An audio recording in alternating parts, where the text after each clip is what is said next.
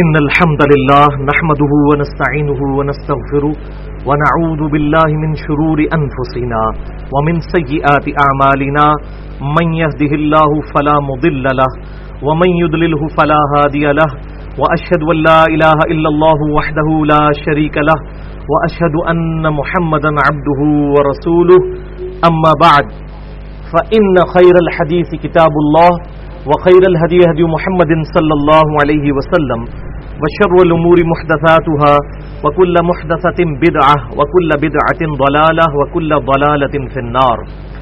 أعوذ بالله السميع العليم من الشيطان الرجيم من همزه ونفخه ونفثه. بسم الله الرحمن الرحيم. رب اشرح لي صدري ويسر لي أمري واحلل عقدة من لساني يفقهوا قولي. بسم الله الرحمن الرحيم. إن الله وملائكته يصلون على النبي يا أيها الذين آمنوا صلوا عليه وسلموا تسليما. اللهم صل على محمد وعلى آل محمد كما صليت على إبراهيم وعلى آل إبراهيم إنك حميد مجيد. اللهم بارك على محمد وعلى آل محمد كما باركت على إبراهيم وعلى آل إبراهيم إنك حميد مجيد. الحمدللہ آج 23 اور 24 شوال المکرم 1434 ہجری کی درمیانی رات 31 اگست 2013 اور ہفتے کا دن ہے. آج انشاءاللہ تعالی قرآن کلاس نمبر 110 میں ہم سورۃ الانعام کی آخری 13 آیات کو ڈسکس کریں گے، اور یہ بھی قرآن پاک کا ایک اہم ترین مقام ہے، اور بلکہ قرآن پاک کی اسٹڈی کے دوران مجھے جو قرآن پاک میں سب سے اٹریکٹفل چیزیں لگیں ان میں سے یہ 13 آیات بھی ہیں، اور ان میں اللہ تعالیٰ کے ڈیوائن وزڈم، علم و حکمت کا خزانہ پوشیدہ ہے. تو ہماری آج کی گفتگو ہماری ویب سائٹ ahlsunnatpak.com پر مسئلہ نمبر 78 کے نام سے اپلوڈ ہوگی، ہمارے یوٹیوب کے چینل 720085 کے تھرو. اور اس مسئلہ نمبر 78 کا عنوان ہے صراط-e-مستقیم اور قبر کے 4 سوالات. 3 نہیں 4 سوالات. عوام میں 3 مشہور ہیں، حالانکہ انہی احادیث میں ایک چوتھا سوال بھی ہے جو سب سے اہم ترین ہے ہماری ہدایت کے لیے صراط-e-مستقیم کے حوالے سے.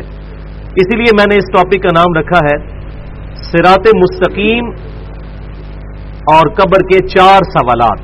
سورۃ الانعام آیت نمبر 153 سے لے کر 165 تک، یعنی سورت کے آخر تک 13 آیات. اور یہ جو 78 کی نسبت اس حوالے سے بھی ہے کہ سورۃ الحج کی آیت نمبر 78 آخری آیت ہے. بسم اللہ الرحمن الرحیم.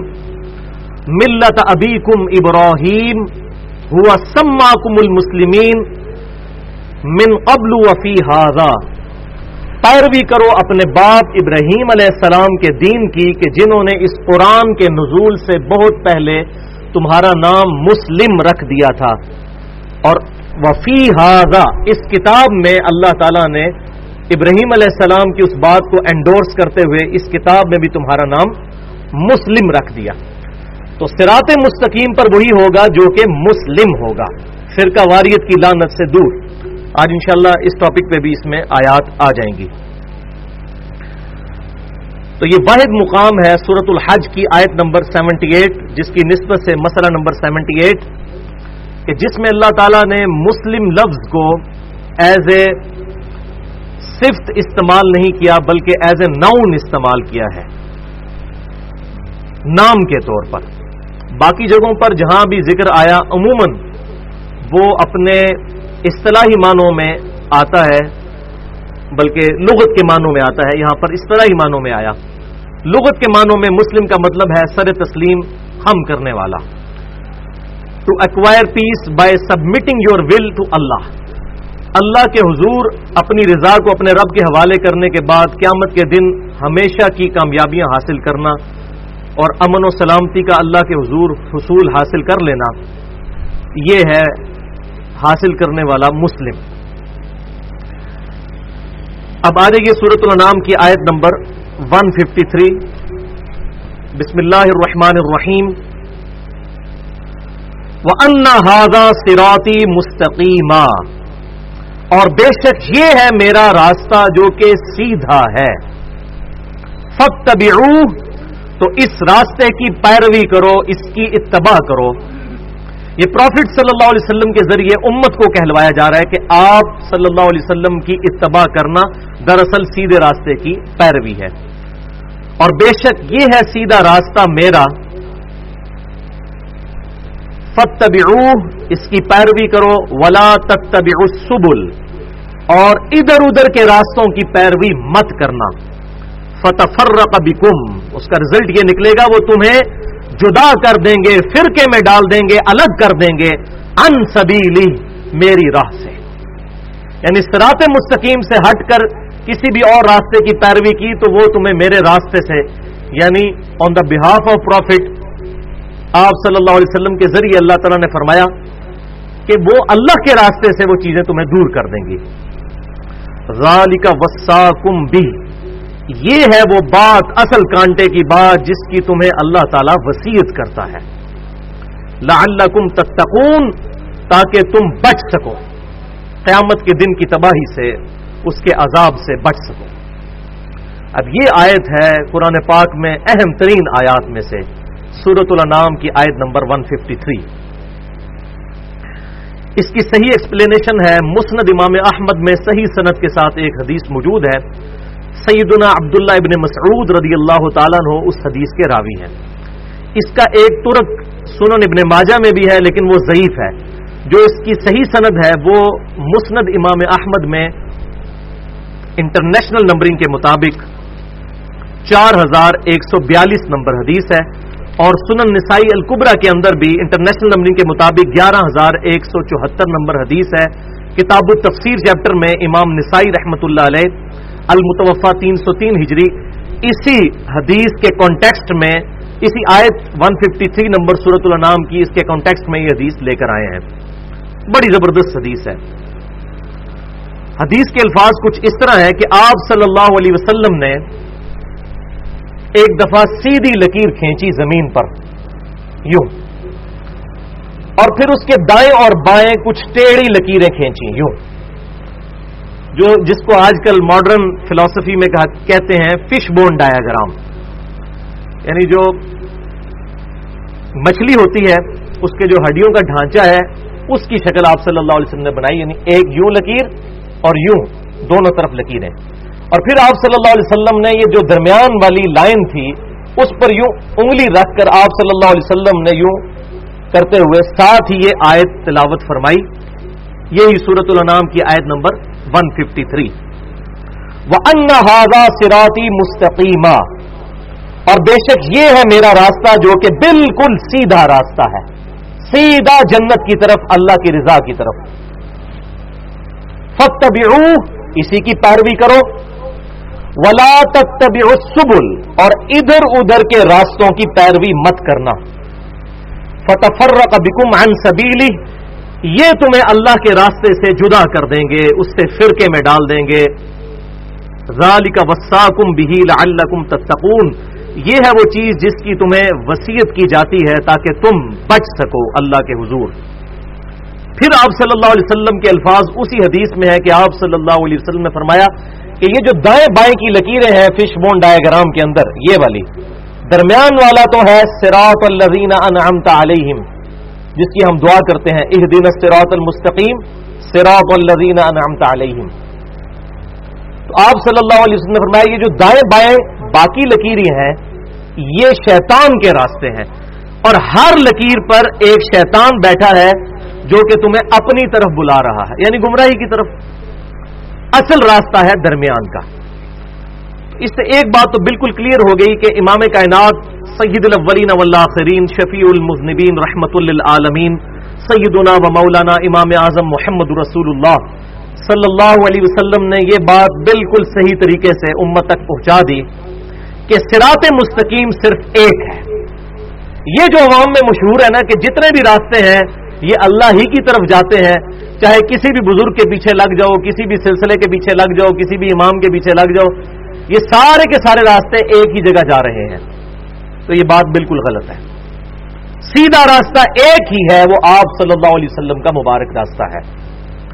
آپ صلی اللہ علیہ وسلم کے اس راستے سے ہٹ کر جتنے بھی راستے بنائے گئے، کسی امام نے نہیں بنائے وہ راستے، اماموں کے نام پر غلط راستے ڈیوائز کیے گئے، جیسا کہ عیسیٰ ابن مریم علیہ السلام کے نام پر کرسچینٹی بنائی گئی، حالانکہ عیسیٰ علیہ السلام وجیہن فی الدنیا والآخرہ ہیں، ان کا کوئی قصور نہیں ہے اگر 1.75 billion Christians on the face of earth, 2.25 ارب عیسائی اگر اس دنیا پر عیسیٰ علیہ السلام کے بارے میں ڈیوینٹی کلیم کر رہے ہیں کہ وہ اللہ کے بیٹے ہیں یا وہ اللہ ہی ہے، تو اس میں عیسیٰ علیہ السلام کا کوئی قصور نہیں ہے۔ البتہ ہم کرسچینٹی کے ان غلط عقائد کو تو رد کریں گے، اس میں عیسیٰ علیہ السلام کی توہین نہیں ہے، بلکہ ان کے نام پر بنائے گئے غلط عقائد کی اس کی مذمت کرنا مقصود ہے۔ بالکل اس طریقے سے آپ صلی اللہ علیہ وسلم کے مقابلے پر چاہے کسی بھی ہستی کو کھڑا کیا گیا، کسی بھی نظریے کے ساتھ مقابلے پر، جو فیور پہ ہے وہ تو ٹھیک ہے، جو مقابلے پر ہیں تو وہ راستے سب کے سب شیطان کے راستے ہیں، والعیاذ باللہ تعالی۔ تو صراط مستقیم صرف ایک ہے، واحد کے سیغے کے ساتھ آیا۔ سورۃ الفاتحہ میں بھی ہم اللہ کے حضور اسی صراط مستقیم کی دعا کرتے ہیں، اہدنا الصراط المستقیم، اے اللہ ہمیں سیدھے راستے پر چلا، سیدھا راستہ دکھا۔ صراط الذین انعمت علیہم، راستہ ان لوگوں کا جن پر تیرا انعام ہوا۔ راستے ان لوگوں کے نہیں ہیں، یہ جو کہتے ہیں سارے راستے ہی حق پر ہیں، سارے ہی تصوف کے سلسلے حق پر ہیں، راستے کا تو لفظ ہی نہیں ہے۔ اور پھر ظلم کی انتہا ہے کہ اس آیت کا ترجمہ ہے ان لوگوں کے راستے پر چلا جن پر تیرا انعام ہوا، پاسٹ ٹینس کا صیغہ ہے۔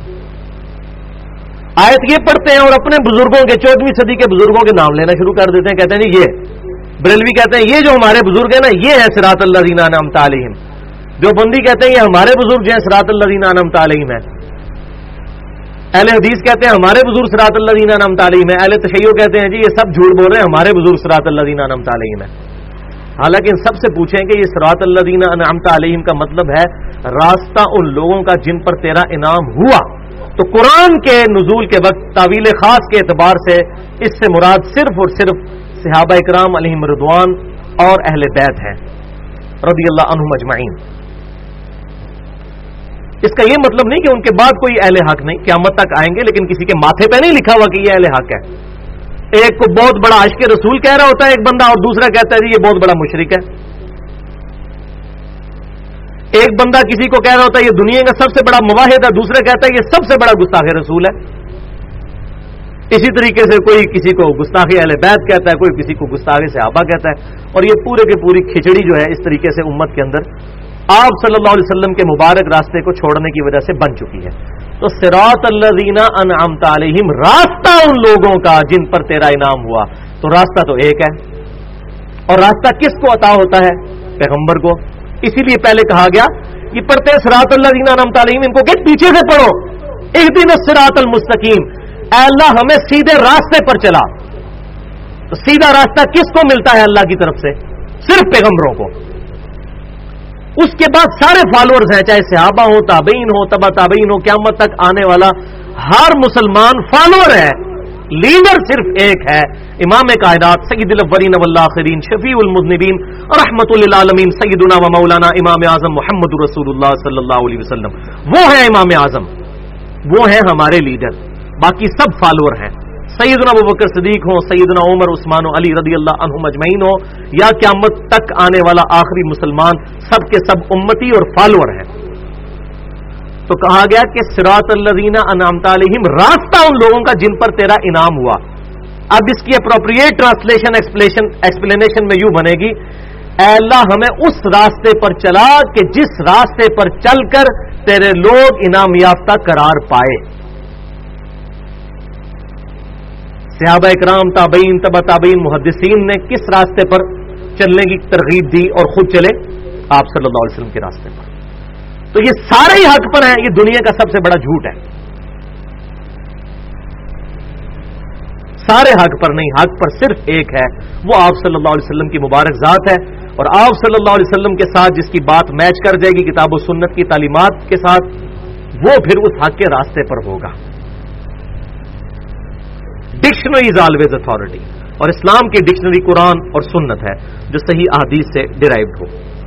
اسی کانٹیکسٹ میں ایک اور حدیث ہے بڑی زبردست، صحیح بخاری میں 7281 نمبر حدیث ہے، کتاب الاعتصام بالکتاب والسنہ چیپٹر میں، یعنی کتاب و سنت کو مضبوطی سے پکڑنا، امام بخاری نے ایک پورا باب باندھا ہے، اس میں یہ حدیث ہے کہ آپ صلی اللہ علیہ وسلم نے ارشاد فرمایا محمد فرق بین الناس، محمد صلی اللہ علیہ وسلم لوگوں میں حق اور باطل کے درمیان فرق کرنے والی ذات ہے۔ یہ کتاب بھی ہے الفرقان، سورۃ البقرہ کے اندر آیا، سورہ آل عمران کے اندر آیا، یہ الفرقان ہے، حق اور باطل میں تمیز کرنے والی کتاب۔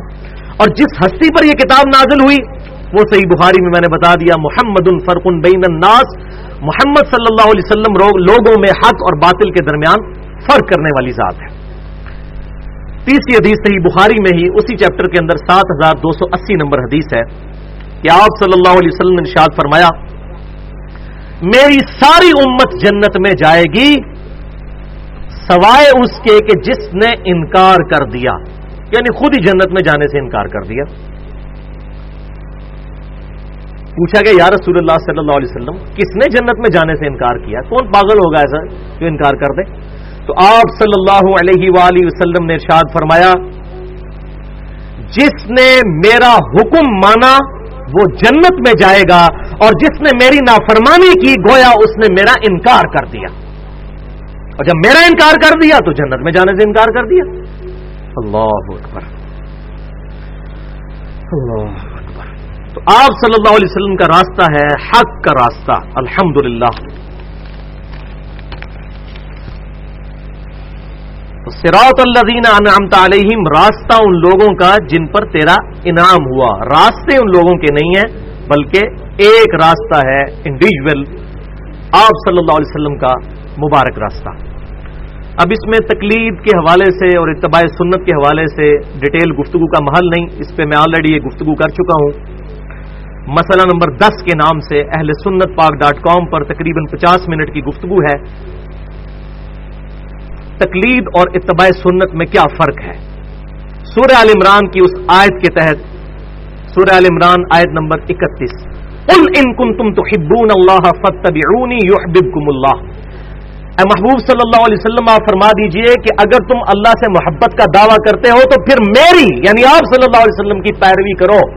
یہاں بھی آیا نا فاتبعوہ، وہاں بھی آیا فاتبعونی، پھر میری پیروی کرو، پھر اللہ تم سے محبت کرے گا اور تمہارے گناہوں کو معاف کر دے گا۔ اس آیت کے کانٹیکسٹ میں نے وہ گفتگو ریکارڈ کروائی تھی، اور دوسرا لیکچر ہے مسئلہ نمبر 11، تقلید اور مسلمانوں کے پہلے 300 سال کے بزرگان دین، ہمارے اصل اسلاف پہلے 300 سال کے، جو بخاری اور مسلم کی متفقون علیہ حدیث ہے، سب سے بہتر زمانہ میرا، پھر ان کا جو میرے صحابہ ہیں، پھر ان کا جو ان کو دیکھیں، پھر ان کا جو ان کو دیکھیں، یعنی صحابہ تابعین تبع تابعین، یہ 300 سال کا زمانہ، یہ مبارک دور کے ہمارے مسلمانوں کے اسلاف کیا تھے، تقلید اور پہلے 300 سال کے مسلمانوں کے اسلاف، اس میں نے ڈیٹیل کے ساتھ یہ چیزیں عرض کر دی ہیں۔ اب اگلی آیت کی طرف آ جائیے،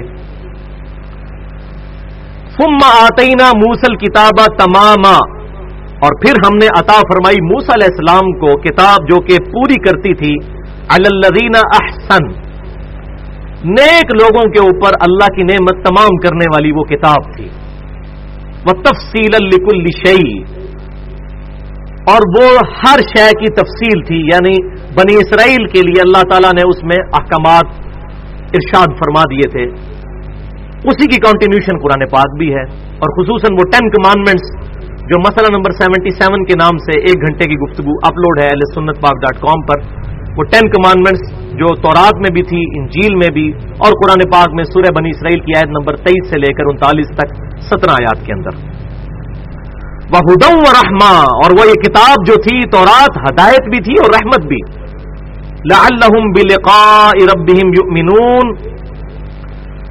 تاکہ وہ لوگ جو اپنے رب کی ملاقات پر یقین رکھتے ہیں وہ اس پر ایمان لے کر آئیں۔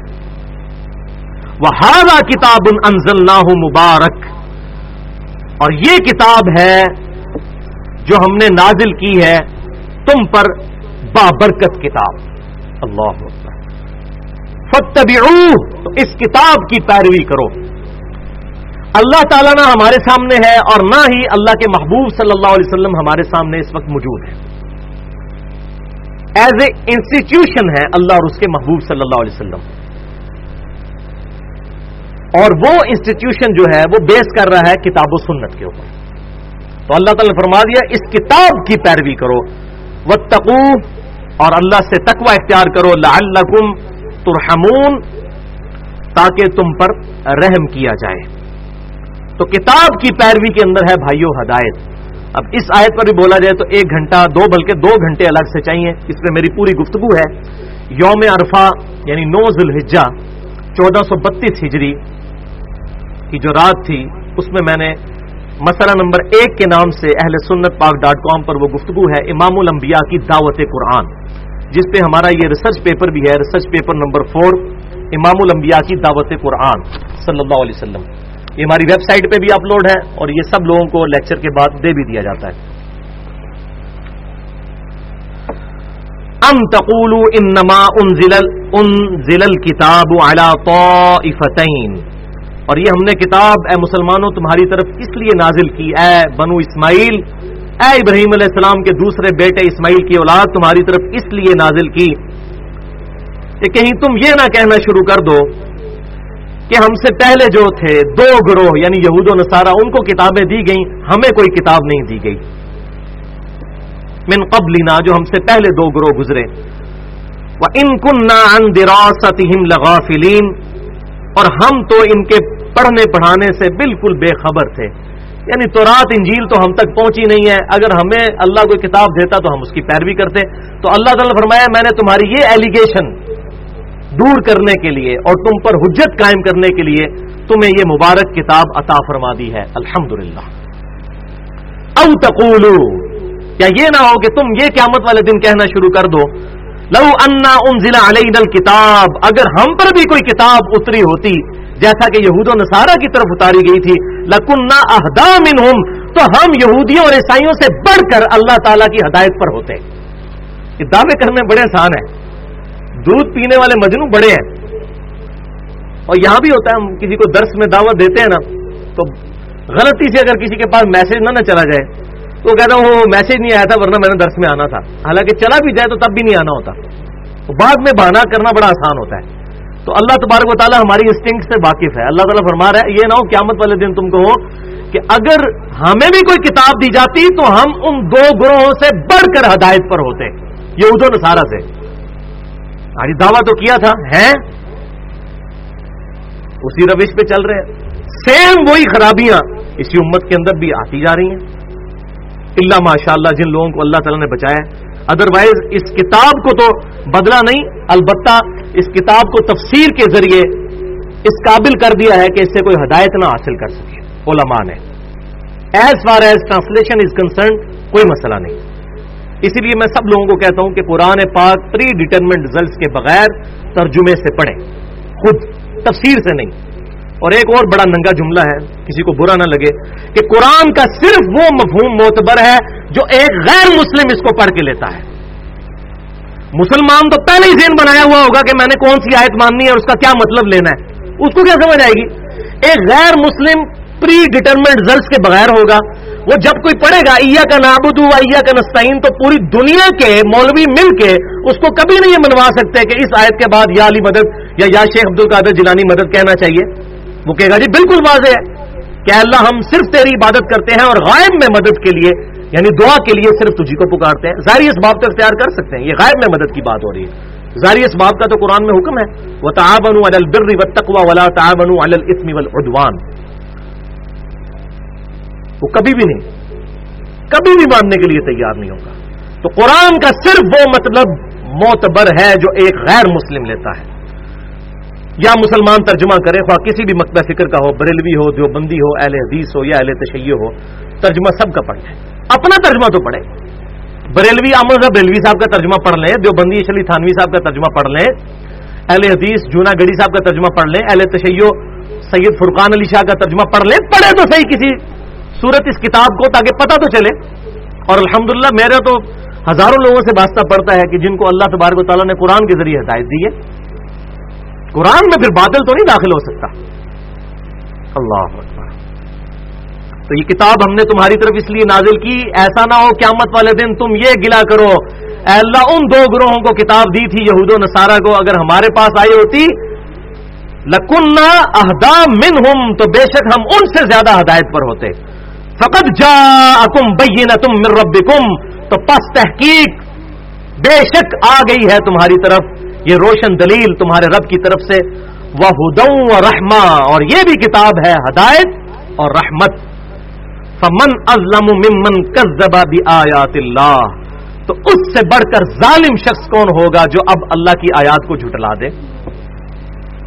جھٹلانے سے مراد یہ نہ سمجھیے گا کہ قرآن پر ایمان لانے سے انکار کر دینا ہی صرف جھٹلانا ہے.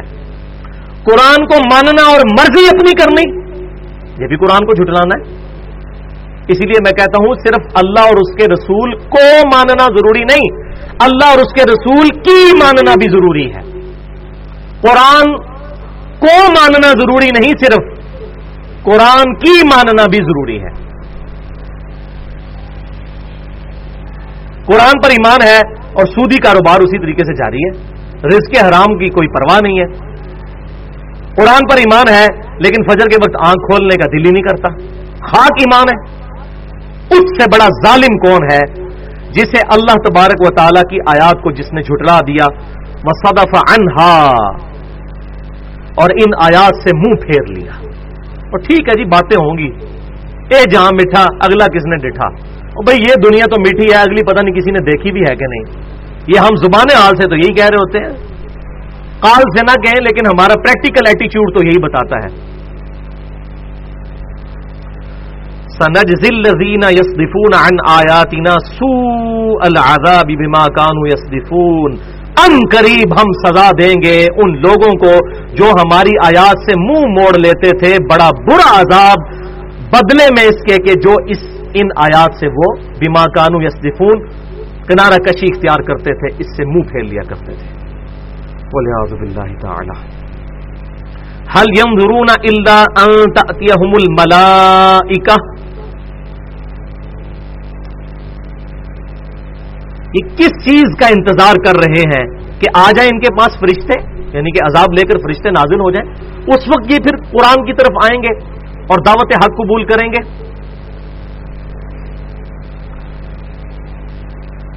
او یاتی ربک یا خود تمہارا رب ان کے پاس آ جائے.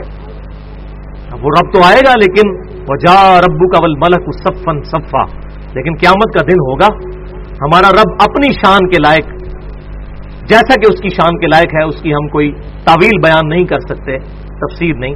اس دنیا پر نزول فرمائے گا. سورۃ الفجر کے اندر آیت ہے وجاء ربک والملک صفا صفا، اور تمہارا رب اور فرشتے قطار در قطار اس دنیا پر اتریں گے. تو اللہ تعالیٰ فرما رہا ہے یہ اس دن کا انتظار کر رہے ہیں.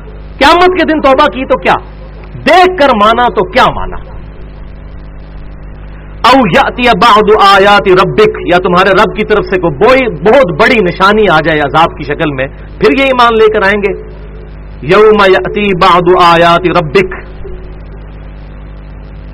اور تمہارے رب کی نشانی پھر جس دن آئے گی قیامت سے پہلے، اس کا ذکر صحیح بخاری کے اندر موجود ہے کہ قرب قیامت سے پہلے ایک دفعہ سورج جو ہے مغرب میں غروب ہونے کے بعد دوبارہ مغرب سے طلوع ہوگا.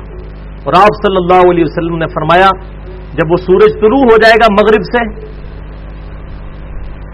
اس کے بعد کسی کی توبہ قبول نہیں ہوگی.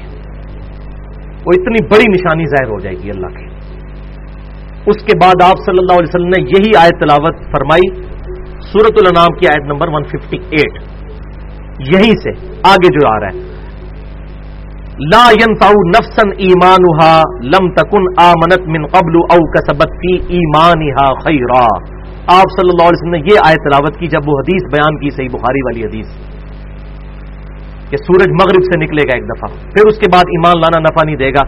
اس آیت کا ترجمہ بھی یہی ہے لا ينفع نفسا ایمانها، تو کسی بھی نفس کو ایمان لانا پھر اس بڑی نشانی کے بعد نفع نہیں دے گا. لم تکن آمنت من قبل، جو کہ اس نشانی کے ظہور سے پہلے ایمان نہیں لایا تھا. جو پہلے ایمان والا تھا اس نے بعد میں پھر تجدید ایمان کی، وہ تو ٹھیک ہے، لیکن جو اس سے پہلے ایمان نہیں لایا تھا سورج مغرب سے نکلنے کے بعد پھر اس کی توبہ قبول نہیں ہوگی. جیسا کہ صحیح بخاری کے اندر ہی آتا ہے کہ موت کے غرغرے سے پہلے پہلے توبہ قبول ہے. جب کسی پر نزع کا عالم طاری ہو جائے, اس کو اپنی موت سامنے نظر آنا شروع ہو جائے, اس وقت نہیں. او کسبت فی ایمانہا خیرا, یا اس نے اپنے ایمان کے اندر کوئی خیر تلاش نہیں کی تھی اس نشانی سے پہلے پہلے, اس کو کوئی فائدہ نہیں ہوگا. قل انتظروا, اے محبوب صلی اللہ علیہ وسلم, اتنی دعوت و تبلیغ کرنے کے بعد, اتنی اصلاح کرنے کے بعد بھی یہ بات نہیں مانتے, تو ان کو فرمائیے پھر انتظار کرو اب آخرت کے دن کا. دھمکی ہے اس میں. انا منتظرون, بے شک ہم بھی انتظار کر رہے ہیں, ہم بھی انتظار میں ہیں. اور بھائیوں, ایمان والوں کے دل کو چین ملے گا جب ابو جہل کو عذاب دیا جائے گا, جس نے عمار ابن یاسر رضی اللہ تعالیٰ عنہ کے سامنے ان کی ماں سمیہ اور باپ یاسر کو قتل کیا, اور جس دردناک طریقے کے ساتھ. تو عمار ابن یاسر کے تو کلیجے کو اس وقت ٹھنڈ پڑے گی جب قیامت والے دن ابو جہل کے ساتھ بھی وہی سلوک ہوگا. تو اے محبوب فرما دیجئے انتظار کرو, پھر ایمان نہیں لاتے. ہم بھی انتظار میں ہیں اس دن کے کہ جب اللہ تعالیٰ ہمارے اور تمہارے درمیان فیصلہ کرے گا. وَلِعَوْذُ بِاللَّهِ تَعَالَى. اور یہاں بھی لوگ کہتے ہیں جی وہ آخرت میں اس سے پتہ لگ ہی جائے گا کون صحیح ہے کون غلط ہے, یہ آخرت میں پتہ چل جائے گا کون ٹھیک اور کون غلط. اور بھائی آخرت میں پتہ چلے تو فائدہ ہی کوئی نہیں ہے. فائدہ تو تب ہے جب ہمیں اس دنیا میں پتہ چل جائے کہ حق کیا ہے. آخرت میں پتہ بھی چل گیا تو واپس تو دنیا میں آ نہیں سکتے. لہذا اس دنیا میں ایفرٹ کر کے حق کو تلاش کرنے کی کوشش کرنی ہے. اور اس کائنات کا سب سے بڑا حق یہ اللہ کی کتاب ہے.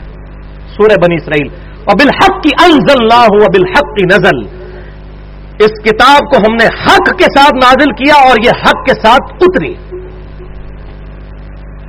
حق کی اپروپریٹ ٹرانسلیشن ہے انگلش میں پرپزفل, با مقصد کتاب ہے یہ. اور مقصد کیا ہے؟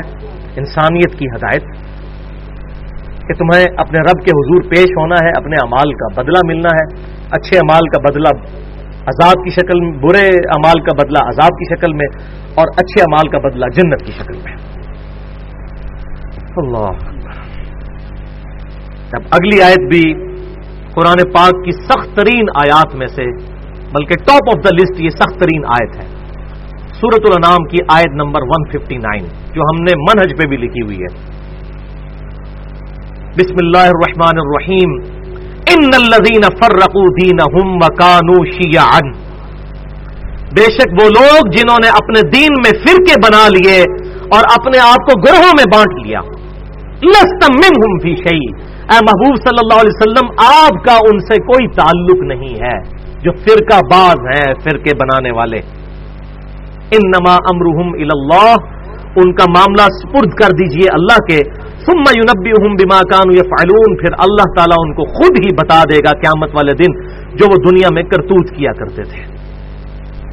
تو یہ آیت بالکل واضح ثبوت ہے کہ جو بھی شخص آپ صلی اللہ علیہ وسلم کے دین میں فرقے بناتا ہے کسی بھی بنیاد کے اوپر, اسلام اور مسلم سے ہٹ کر کوئی اور ٹائٹل اپناتا ہے اور اس کو پروپیگیٹ کرتا ہے, تو آپ صلی اللہ علیہ وسلم کا امتی نہیں ہے.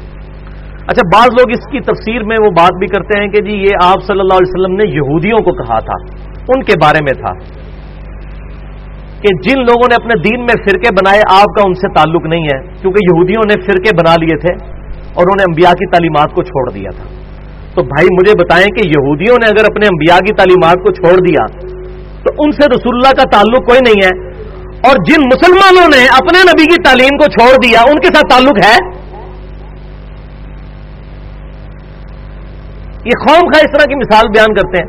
یہ بالکل اسی طریقے سے ہے, میں اگر کہوں کہ چونا سفید ہوتا ہے دودھ کی طرح, تو کوئی کہ یہ چونے کو آپ سفید کہہ رہے, دودھ نہیں سفید ہوتا.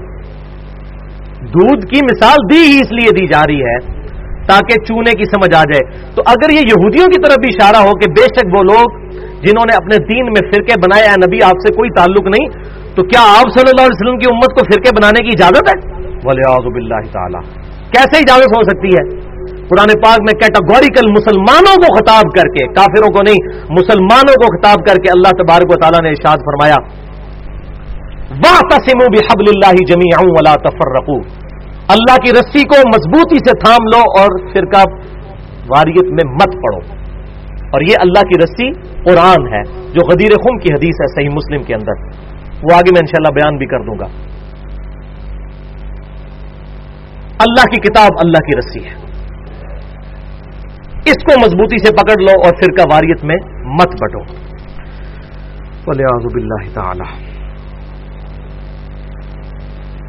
اس پہ میں نے پوری گفتگو کی ہے، مسئلہ نمبر 72 کے نام سے میری 10 ویڈیوز میں سے 12 کلپ اٹھا کر تقریباً 2 گھنٹے کی گفتگو ہے۔ مسئلہ نمبر 72، فرقہ واریت، علماء اور بزرگ اور اتحاد امت۔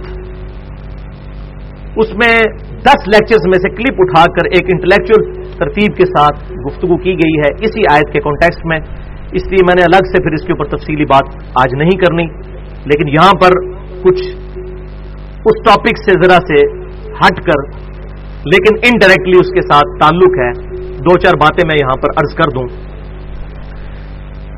ایک اور آیت جو ہم نے اپنے منہج پر پہلے نمبر پر لکھی ہوئی ہے، مسئلہ نمبر 72 میں بھی اس کو ڈسکس کیا، اور یہ ریسرچ پیپر نمبر 7 ہے جس کے اوپر یہ تینوں آیات لکھی ہوئی ہیں۔ پہلی آیت یہی ہے، وَمَن يَبْتَغِي غَيْرَ الْإِسْلَامِ دِينًا، اور جو کوئی اسلام کے علاوہ کوئی اور دین لے کر قیامت کے دن اللہ کے حضور پیش ہوا، فَلَن يُقْبَلَ مِنْهُ، تو اس سے اس کا دین قبول نہیں کیا جائے گا، وَهُوَ فِي الْآخِرَةِ مِنَ الْخَاسِرِينَ، اور ایسا شخص قیامت والے دن خسارے میں پڑ جائے گا۔ اسلام کے علاوہ کوئی اور دین قبول نہیں کیا جائے گا۔ Islam is the only acceptable religion in the sight of Allah. اللہ کے حضور قابل قبول دین قیامت والے دن صرف اسلام ہے۔ اسی لیے سورہ آل عمران کے اندر یہ آیت آئی، ان الدین عند اللہ الاسلام، بے شک اللہ کے حضور دین تو صرف اسلام ہے، اور کوئی دین ایکسپٹیبل نہیں ہے۔ اب اسی کانٹیکسٹ میں قبر میں جو 4 سوال ہونے ہیں، جن کا میں نے شروع میں ذکر کیا کہ قبر میں 3 نہیں بلکہ 4 سوال ہوں گے، وہ معاملے کو کلیئر کریں گے۔ فرقہ واریت کے حوالے سے یہ بھی اہم ترین گفتگو ہے کہ یہ جتنی فرقہ واریت کی لعنت ہے اور مسجدوں کے باہر بریلوی، دیوبندی، اہل حدیث، اہل تشیع، یہ بدعت کرنا، یہ میں نے بدعت ثابت کی ہے کتاب و سنت سے، اور تمام علماء کرائم جو ہیں، یعنی کہ مجرم علماء، کرائم انگلش والا علماء کرائم، ان کے سارے وصف سے میں نے اس میں سیٹل کیے مسئلہ نمبر 72 کے اندر، فرقہ واریت، علماء اور بزرگ اور اتحاد امت۔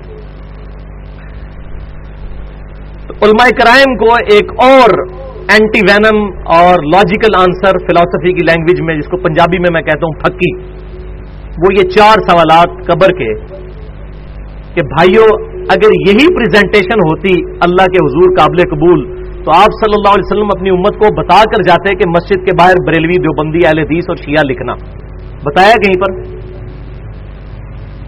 قرآن اور سنت کی تو ٹرم ہی مسلم ہے، یا اردو میں کہہ لیں مسلمان۔ بخاری اور مسلم کی متفق علیہ حدیث ہے، ہر مسلم پر ہفتے میں 1 دن غسل کرنا ضروری ہے جس میں وہ اپنے جسم کا میل دھوئے، اور بخاری اور مسلم میں ہی ملتا ہے کہ سنت ہے جمعے والے دن غسل کرنا۔ ویسے کسی بھی دن کر سکتے ہیں لیکن بہتر ہے جمعے کو کریں، البتہ ہفتے میں 1 دن نہانا ضروری ہے۔ وہاں الفاظ ہیں مسلم، اور اس سے بھی بڑھ کر مسئلہ نمبر 12 کے نام سے حیات مسیح اور نزول مسیح علیہ السلام کے ٹاپک پر میرا 1 گھنٹے کا لیکچر ہے، اس میں نے ایک حدیث بتائی تھی صحیح مسلم کی کہ قرب قیامت میں یہودیوں کا جب مسلمان قتال کریں گے تو اگر یہودی کسی درخت کے پیچھے بھی، کسی پتھر کے پیچھے بھی چھپا ہوگا تو وہ پتھر بھی پکارے گا یا مسلم، اے مسلم، یا عبداللہ، اے اللہ کے بندے، یہودی میرے پیچھے چھپا ہے، اس کو قتل کر دیں۔ وہاں یہ نہیں ہے کہ یا اہل حدیث، یا سلفی، یا بریلوی، یا دیوبندی، یا شیعہ، نہیں، یا مسلم کے الفاظ ہیں صحیح مسلم میں۔ مشکاہ شریف کے اندر بھی جنگوں والے چیپٹر کے اندر یہ حدیث موجود ہے۔ البتہ ساتھ ہی آپ صلی اللہ علیہ وسلم نے فرمایا ایک درخت ایسا ہے، غرقد کا درخت، جو یہودیوں کو پناہ دے گا وہ نہیں بولے گا، اور آج اسرائیل کے اندر اس درخت کی کاشت بڑی تیزی کے ساتھ جاری ہے۔ البتہ اس میں اس دور کے اعتبار سے کیا مسلمانوں کا ایٹیٹیوڈ اور لائے عمل ہونا چاہیے، وہی میں نے مسئلہ نمبر 12 کے اندر ڈیٹیل کے ساتھ حیات مسیح اور نزول مسیح علیہ السلام بیان کر چکا ہوں۔ تو مسلم یہ ٹرم ہے. اب یہ قبر میں جائیں گے نا تو سارا یہ بریلوی دیوبندی اہل حدیث شیعہ ختم ہو جائے گا. جو میں یہ بتانا چاہ رہا تھا, یہ چوتھا سوال امپورٹنٹ, اور پہلے 3 سوال بھی, لیکن آج تک ہم نے کبھی غور نہیں کیا.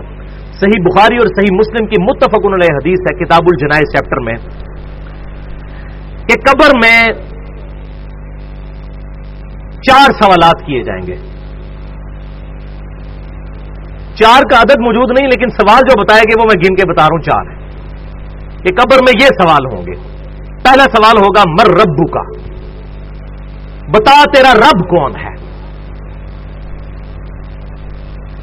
دوسرا سوال ہوگا ماں دینوں کا, تیرا دین کیا ہے. تو کیا خیال ہے کہ بریلوی دیوبندی اہل حدیث شیعہ یہ جواب دیا جائے گا یا کہا جائے گا دین الاسلام, میرا دین اسلام ہے. تو اگر قبر میں جا کر اسلام دین ہے تو قبر سے باہر بھی اسلام ہی دین ہونا چاہیے. ان مولویوں کو چھوڑو, ان شیخ الحدیث, شیخ القرآن اور مفتی اعظم اور فلانا اعظم, ان کو چھوڑو, انہوں نے اپنی قبروں میں جانا ہے, پتہ نہیں ان کے ساتھ کیا ہو رہا ہوگا.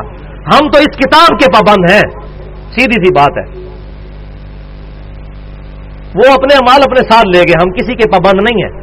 ہمیں ہمارے محبوب صلی اللہ علیہ وسلم بتا گئے کہ مومن جو ہے جواب دے گا میرا دین اسلام ہے. اب ہمارے حساب سے تو ایک تیسرا سوال بھی ہونا چاہیے تھا کہ تمہارا مسلک کیا ہے. اور جی اسلام تو سارے کہتے ہیں, مسلمان تو سارے کہتے ہیں. اگر ہم اہل حدیث اور دیوبند اور بریلوی اور شیعہ نہیں لکھیں گے تو فرق کیسے پتہ چلے گا. تو پھر اللہ تعالیٰ کو بھی چاہیے کہ فرشتوں کے ایک سوال ساتھ یہ بھی لگا لو اس کے ذیل میں, ایک جز نمبر 1 کہ دین تو بتا دیا, آپ بتائیں آپ کا مسلک کیا ہے. تو یہ مولویوں کے سارے ڈکوسلے ختم ہو جائیں گے جو ادھر انہوں نے مسجدوں کے باہر یہ مسلمانوں میں تفرقے ڈالے ہوئے ہیں. الحمدللہ اس وقت دنیا میں کئی مسلمان ملک ہیں جہاں پہ یہ تفرقہ نہیں ہے. ملیشیا کے اندر کسی مسجد کے باہر بریلوی دیوبندی اہل حدیث شیعہ نہیں لکھا ہوتا. سعودی عرب کے باہر مسجدوں کے باہر کسی مسجد کے سوائے اس کے نام کے, مسجد سیدنا ابو بکر, مسجد سیدنا علی, مسجد سیدنا امام بخاری, یہ اس طرح نام ہے, لیکن کسی مکتبہ فکر کا نام نہیں لکھا ہوا.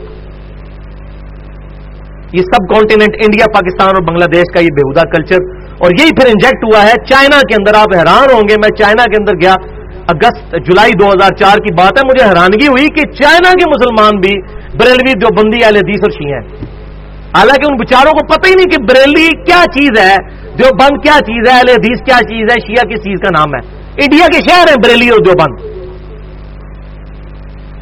تو اس سے مجھے اندازہ ہوا کہ جتنی بیماری انڈیا پاکستان کے اندر ہے یہ پھر ایکسپورٹ ہو جاتی ہے دنیا کے باقی مسلمان ملکوں کے اندر. اس اعتبار سے یہ واقعی گمراہی کا قلعہ ہے ہمارا ملک بنا ہوا اس وقت. کہ جتنی گمراہی ہیں یہی باہر جاتی ہیں, ایکسپورٹ ہوتی ہیں. اچھی چیز تو بڑی مشکل سے, اب شکر ہے حق کی آواز یوٹیوب کے ذریعے پہنچنا شروع ہوئی ہے, ورنہ چینلز پہ تو کوئی بات ہی نہیں ہمارے جیسے لوگوں کو کرنے دیتا. اللہ. تیسرا سوال ہوگا ما کنت تقول فی حق حاضر رجل, اس مرد کے بارے میں تو دنیا میں کیا کہا کرتا تھا, کیا عقیدہ تھا. یعنی نبی صلی اللہ علیہ وسلم کے بارے میں سوال ہوگا. ترمذی کے الفاظ ہیں من نبیوں کا, تیرا نبی کون ہے. تو دونوں سوال ٹھیک ہیں. اس میں جو کہتے ہیں کہ قبر میں نبی صلی اللہ علیہ وسلم آ جائیں گے, ایسی بات نہیں ہے, کیونکہ مسند امام احمد میں ایک حدیث موجود ہے. وہ شخص میں پوچھے گا کہ آپ کس مرد کے بارے میں مجھ سے پوچھ رہے ہیں, تو فرشتہ کہے گا الذی بعث فیکم, اس شخص کے بارے میں جس کو اللہ نے تم میں نبی بنا کر مبعوث کیا تھا. پھر کہے گا مومن ہوا محمد رسول اللہ, وہ تو اللہ کے رسول محمد تھے صلی اللہ علیہ وسلم. اس میں جتنی وہ چیما گوئیاں ہوتی ہیں وہ میں نے مسئلہ نمبر 7 کے نام سے حاضر و ناظر سے متعلق فرقہ وارانہ نظریات کا تحقیقی جائزہ, اس میں میں نے ڈیٹیل کے ساتھ اس چیز کو ایڈریس کیا. آج محل نہیں ہے, جس کو شوق ہو وہ دیکھ سکتا ہے. تیسرا سوال ہوگا کہ اس شخص کے بارے میں تو کیا کہا کرتا تھا, یا یہ سوال ہوگا کہ تیرا نبی کون ہے. اب ان 3 سوالوں کے بعد ایک چوتھا سوال ہے. جو مؤمن ہوگا, بخاری اور مسلم کے الفاظ ہیں کہ وہ تینوں سوالوں کے جواب دے دے گا کہ میرا رب اللہ ہے, میرا دین اسلام ہے, اور محمد صلی اللہ علیہ وسلم میرے پیغمبر ہیں. اس کے بعد جب وہ جواب دے لے گا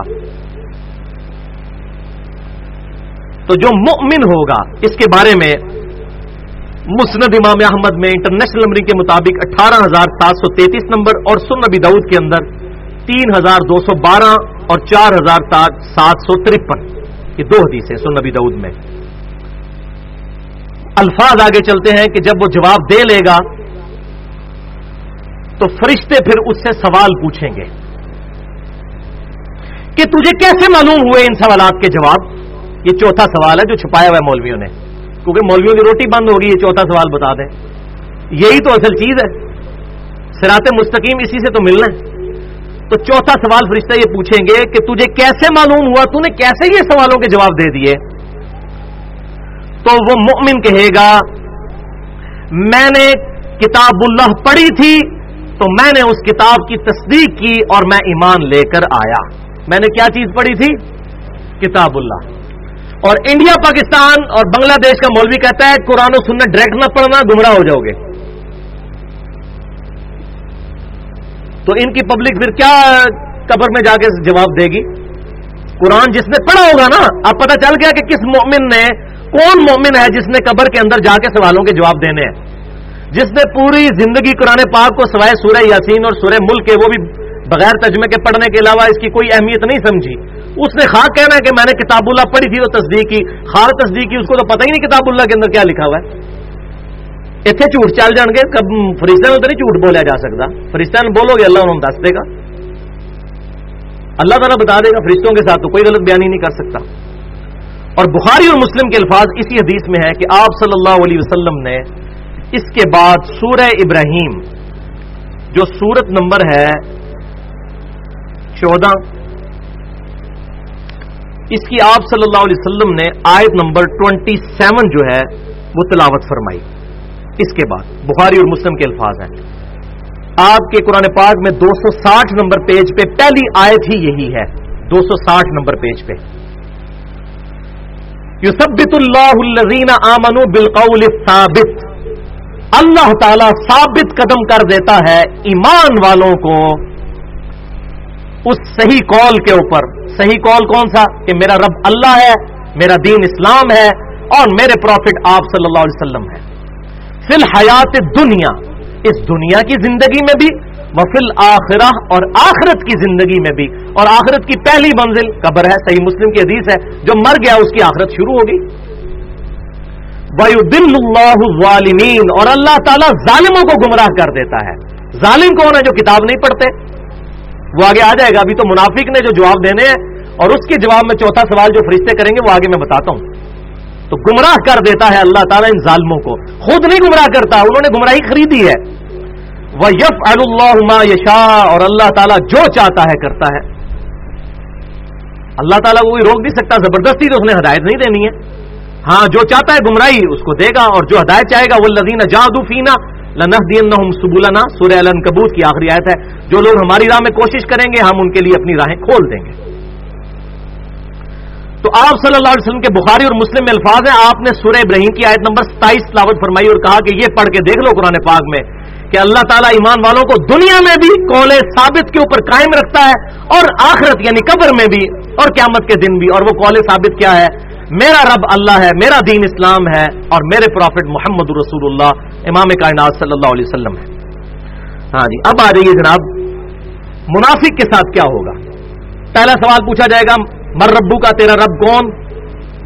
وہ کہے گا ہائی ہاتا لا ادری, ہائے افسوس, مجھے کچھ پتا نہیں, مجھے کچھ پتا نہیں.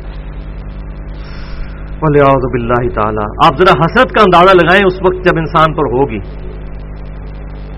یہ نہ سمجھیے گا کہ یہ جو دنیا میں کلمے پڑھتے رہتے ہیں تو آخرت میں بھی کلمہ پڑھ لیں گے.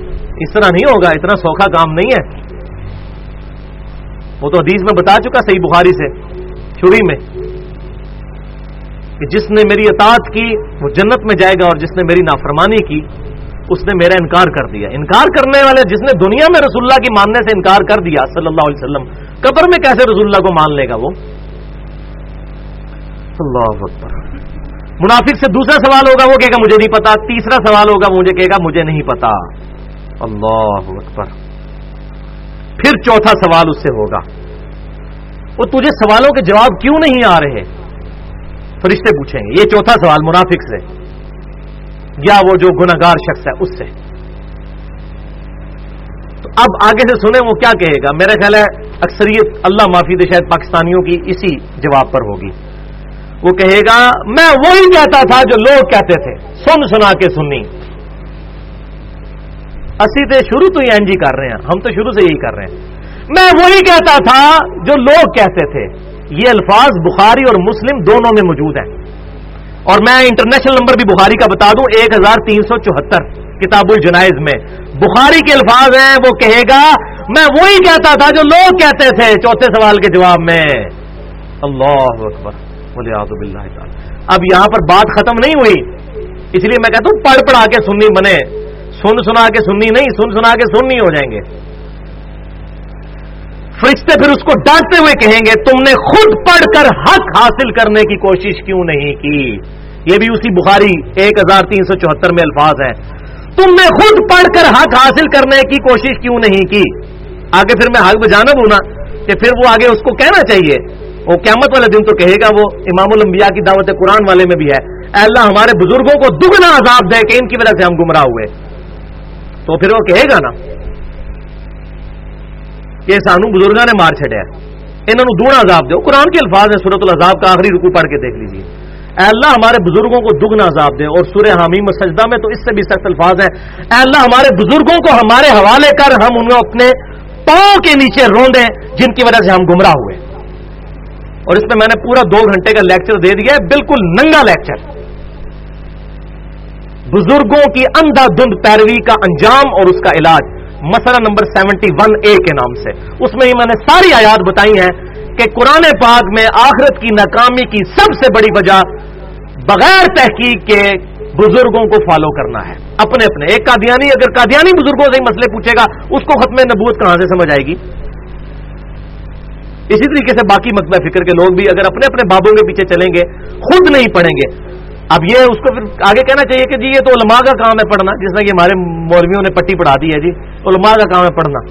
فرشتے کہیں گے تو نے خود پڑھ کر کیوں نہیں حق حاصل کرنے کی کوشش کی؟ آلے بھی مسئلہ ختم نہیں ہوا۔ اس کے بعد الفاظ ہیں اسی حدیث کے صحیح بخاری کے کہ پھر فرشتے اس کے سر میں مہمان نوازی کے طور پر ہتھوڑا ماریں گے، وہ بالکل زمین کے برابر ہو جائے گا۔ اور بخاری کے الفاظ ہیں کہ اس کی آواز، اس کی چیخنے کی آواز اور ہتھوڑے کی آواز زمین و آسمان کی تمام مخلوقات سنیں گی سوائے جنوں اور انسانوں کے، کیونکہ وہ شریعت کے مکلف ہیں، وہ نہیں آواز سن سکتے۔ اگر وہ سن لے تو یہ سارے بندے کے پتر نہ بن جائیں۔ روزانہ اگر ہتھوڑوں کی آوازیں آ رہی ہوں، یہاں دفنا کے آئے اور جنازے اس کے قبرستان کے گیٹ پہ پہنچے اور ڈھال کی آواز آئے پیچھے اس قبر میں سے، تو پتہ چلے اتنے بڑے داڑھی والے بزرگ تھے اور تسبیحوں والے اور پگڑیوں والے اور شلوار ان کی جو گھٹنوں تک پہنچی ہوتی تھی، اتنے بڑی جماعت کے امیر بھی تھے اور یہ تھوڑا پڑ گیا ان کو۔ تو پھر سارے میری بات کہہ رہے ہوتے ہیں یار بزرگ پرستی چھوڑو، لیکن اگر یہی بات ہوگی تو کیسے؟ دیکھ کر مانا تو کیا مانا؟ ان الذین یخشون ربهم بالغیب لهم مغفرۃ واجر کبیر، بے شک وہ لوگ جو کہ بغیر دیکھے اپنے رب سے ڈرتے ہیں ان کے لیے ہے مغفرت اور اجر عظیم۔ دیکھ کر تو ساروں نے مان لینا ہے۔ اور صحیح مسلم میں الفاظ ہیں، آپ صلی اللہ علیہ وسلم نے فرمایا کہ میں نے اپنے رب سے خواہش کی اس بات کی، لیکن میں پھر پیچھے ہٹ گیا۔ میں نے ارادہ کیا کہ میں اللہ سے دعا کروں اور اللہ تعالیٰ تمہیں عذاب قبر سنوا دے، لیکن مجھے ڈر ہوا کہ اگر تم نے عذاب قبر سن لیا تم اپنے مردوں کو دفنانا ہی چھوڑ دو گے۔ یہ صحیح مسلم کی حدیث ہے۔ ابھی عذاب قبر کا ٹاپک نہیں، ورنہ اس پہ تو کسی کو شوق ہو تو مشکات المصابیح کی پہلی جلد میں ہی عذاب قبر سے ریلیٹڈ بخاری اور مسلم، اس کے علاوہ بھی تقریباً 11 مزید کتابوں سے، کتب ستہ اور باقی کتابوں سے احادیث موجود ہیں، وہ پڑھ سکتے ہیں۔ اب یہاں پر ہی یہ منافق کے کانٹیکسٹ میں میں وہ آیت پھر کیوں نہ پڑھ دوں، یہ آیت نکال لیجئے، سورہ طٰہٰ آیت نمبر 123۔ سورہ طٰہٰ آیت نمبر 123۔ اب جب مومن کا ذکر ہوا تو سورہ ابراہیم پڑھی، اب یہ آیت وہ تو آپ صلی اللہ علیہ وسلم نے پڑھی تھی، اور یہاں پر میں یہ آیت پڑھتا ہوں۔ 123 نمبر آیت ہے، پیج نمبر 321 پارہ نمبر 16 میں، یہ بلو والے قرآن پاک میں، سورہ طٰہٰ سورت نمبر 20 اور آیت نمبر 123۔ آدم علیہ السلام اور شیطان کا جو قصہ ہے اس کا ذکر ہو رہا ہے۔ قَالَ اهْبِطَا مِنْهَا جَمِيعًا، پھر ہم نے آدم علیہ السلام اور ان کے ذریعے پوری انسانیت کو خطاب کیا کہ اب اس جنت سے نیچے اتر جاؤ۔ بَعْضُكُمْ لِبَعْضٍ عَدُوٌّ، تم میں سے بعض کے دشمن ہوں گے۔ فَإِمَّا يَأْتِيَنَّكُمْ مِنِّي هُدًى، تو پس جب کبھی بھی تمہارے پاس میری طرف سے کوئی ہدایت کی کتاب آئے گی، اے انسانوں سن لو۔ آدم علیہ السلام اور ان کی اولاد کو اتارتے وقت اللہ تعالی نے کہا اب دنیا میں اتر جاؤ، اور جب کبھی ہدایت کی کوئی کتاب آئے گی فمن اتبع ہدایا، تو جو کوئی پھر اس ہدایت کی کتاب کی پیروی کرے گا فلا یضل ولا یشقا، تو نہ تو وہ گمراہ ہوگا اور نہ بدقسمت ہوگا۔ یہ اگلے الفاظ بھی ذرا سن لیں۔ اسی لیے میں کہتا ہوں اس آیت نے مسئلہ تقدیر حل کر دیا ہے۔ جو لوگ کہتے ہیں جی اللہ تعالیٰ چاہتا تو ہمیں ہدایت دے دیتا، اللہ تو چاہتا ہے، اللہ نے تو ہدایت دی ہوئی ہے، اور یہ اللہ کی توفیق تو اللہ نے دی ہوئی ہے۔ توفیق پتہ کس سے چھینی ہے؟ جو پاگل ہے اسے توفیق چھین لی ہے۔ جس کی عقل کام کرتی ہے اس کو توفیق ملی ہوئی ہے۔ آج تک کبھی ہمارے آباء و اجداد میں بھی کوئی واقعہ رپورٹ ہوا ہے کہ کوئی بندہ نماز پڑھنے کے لیے مسجد میں جائے اور شیطان ٹینجیبل فزیکل فارم میں سامنے آ جائے کہ میں تمہیں آج مسجد ہی نہیں بڑھن دینا، میں تجھے آج مسجد میں داخل نہیں ہونے دوں گا؟ کبھی نہیں ایسا ہوا۔ شیطان کا کوئی زور ایسا نہیں ہے، صرف دعوت دیتا ہے۔ بلکہ سورہ ابراہیم میں ہی آتا ہے شیطان پھر آخرت میں جھگڑے گا اس انسان کے ساتھ، جب انسان تہمت لگائے گا کہ مجھے شیطان نے گمراہ کیا۔ شیطان کہے گا میں نے کہاں سے گمراہ کیا، میں نے صرف دعوت دی تھی، میرا زور تو تیرے پہ کوئی نہیں تھا۔ واقعی کبھی زور نہیں ہے۔ آج گورنمنٹ آف پاکستان اناؤنسمنٹ کرے کہ فجر کی نماز جو تکبیر اولیٰ سے پڑھے گا اس کو 5000 روپیہ فی نماز دیا جائے گا، شیطان سارے دنیا کے اکٹھے ہو جائیں، شیطان کا باپ بھی آ جائے، کسی کو مسجد میں جانے سے نہیں روک سکے گا، یہ سارے شیطان ختم ہو جائیں گے خود بخود۔ تو ہم اندر کی ہماری یہ اپنی ول ہوتی ہے، ہماری اپنی خواہشی نہیں ہوتی۔ تو اللہ تعالیٰ فرما دیا جو ہدایت کی کتاب کی پیروی کرے گا نہ تو گمراہ ہوگا اور نہ بدقسمت ہوگا۔ اس سے یہ پتا چل گیا کہ جو خود قرآن کو نہیں پڑھتا اس نے بدقسمتی خود کمائی ہے، نہ کہ وہ اللہ تعالیٰ نے اس کو بدقسمت ڈکلیئر کیا ہے۔ ولا یشقا، شقی نہیں ہوگا وہ۔ شقی کہتے ہیں عربی میں بدقسمت کو، سعید کہتے ہیں خوش قسمت کو۔ تو مسئلہ تقدیر بھی الحمدللہ اس حوالے سے حل ہو گیا۔ اللہ اکبر۔ اب اگلی آیت سورۃ الانعام کی آیت نمبر 160، من جاء بالحسنۃ فلہ عشر امثالها، جو کوئی اللہ کے حضور ایک نیکی لے کر آئے گا اللہ تعالیٰ اس کو 10 نیکیاں دے گا اس کی مثل۔ سبحان اللہ۔ ومن جاء بالسیئۃ فلا یجزا الا مثلها، اور جو کوئی اللہ کے حضور کوئی برائی لے کر آیا تو اس کے بدلے ایک ہی برائی اس کے لیے لکھی جائے گی۔ یہ اللہ کی رحمت ہے کہ نیکی کے بدلے 10 اور برائی کے بدلے صرف 1۔ وہم لا یظلمون، اور ان پر ظلم نہ کیا جائے گا۔ ظلم کہاں سے ہونا ہے؟ اتنا بڑا فیکٹر آف سیفٹی رکھ دیا اللہ تعالیٰ نے، اس کو ہماری میکینیکل انجینئرنگ کی لینگویج میں کہتے ہیں فیکٹر آف سیفٹی۔ یعنی اگر کسی میٹل نے 10 ٹن وزن اٹھانا ہے نا تو وہ میٹل کی تھکنس بڑھا دی جاتی ہے، یا اس کا جو ہے کراس سیکشن ایسا بنایا جاتا ہے کہ وہ 100 ٹن وزن اٹھا سکے، حالانکہ ڈالا اس پہ 10 ٹن ہے جانا ہے، تو اس کو کہتے ہیں 10 کا فیکٹر آف سیفٹی ہے کہ 10 گنا طاقت ہے۔ تو اللہ تعالیٰ نے بھی 10 گنا فیکٹر آف سیفٹی لگا دیا کہ جو نیکی لے کر آئے گا اس کو 10 نیکیاں ملیں گی اور گناہ کے بدلے 1 گنا۔ اور اس سے بھی بڑھ کر بخاری اور مسلم میں اللہ تعالیٰ کی رحمت کا اس حوالے سے ذکر اللہ تعالیٰ کے محبوب صلی اللہ علیہ وسلم نے فرما دیا۔ بخاری اور مسلم کی متفق علیہ حدیث ہے کہ آپ صلی اللہ علیہ وسلم نے فرمایا کہ جب کوئی شخص نیکی کا ارادہ کرتا ہے اللہ تعالیٰ نیکی کرنے سے پہلے ہی اس کے لیے ایک نیکی لکھ دیتا ہے ارادے کے اوپر، اور جب وہ نیکی کر لیتا ہے تو اللہ تعالیٰ اس کی نیکی کو 10 سے لے کر 700 گنا تک بڑھا دیتا ہے۔ اور اس کا ذکر بھی اللہ تعالیٰ نے سورۃ البقرہ میں فرما دیا ہے کہ 700 گنا تک بھی ہم کسی کی نیکیاں بڑھا دیتے ہیں الحمدللہ۔ اور اسی بخاری اور مسلم کی حدیث میں جب کوئی گناہ کا ارادہ کرتا ہے تو اس کا گناہ لکھا نہیں جاتا، اور اگر وہ اس کو عملی جامہ نہیں پہناتا، پریکٹیکلی وہ گناہ نہیں کرتا اور گناہ سے پیچھے ہٹ جاتا ہے ارادہ کرنے کے بعد، تو اللہ تعالیٰ ایک نیکی اس کے لیے لکھ دیتا ہے کہ اس نے ارادہ کیا تھا لیکن کیا کوئی نہیں، نیکی کے بغیر ہی نیکی لکھ دیتا ہے ارادے کو صرف چھوڑنے کی وجہ سے۔ اور اگر خدا نہ خواستہ وہ گناہ کر لے تو ایک ہی گناہ اس کے لیے لکھا جاتا ہے۔ گناہ کبیرہ اور توبہ کے اعتبار سے میری تقریباً 55 منٹ کی گفتگو ہے، مسئلہ نمبر 18 کے نام سے اہل سنت پاک.com پر گناہ کبیرہ اور توبہ کا بیان۔ اب آ رہی ہے جناب رکت انگیز آیات۔ صراط مستقیم ہے کیا؟ ابھی تک تو ہم نے صراط مستقیم کا کچھ بلیو اسکیچ تو ہمیں پتہ چل گیا تھا کہ محبوب صلی اللہ علیہ وسلم کا مبارک راستہ ہے، اب اس کی ڈیٹیل آ رہی ہے۔ آپ صلی اللہ علیہ وسلم کا صراط مستقیم کیا ہے؟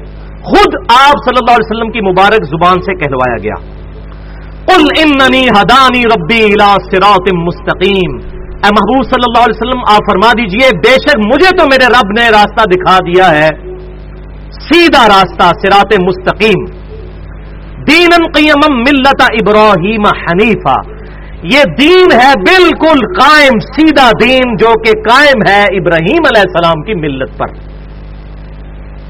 جو کہ حنیفہ تھے، سب سے ٹوٹ کر ایک رب کے ہو جانے والے۔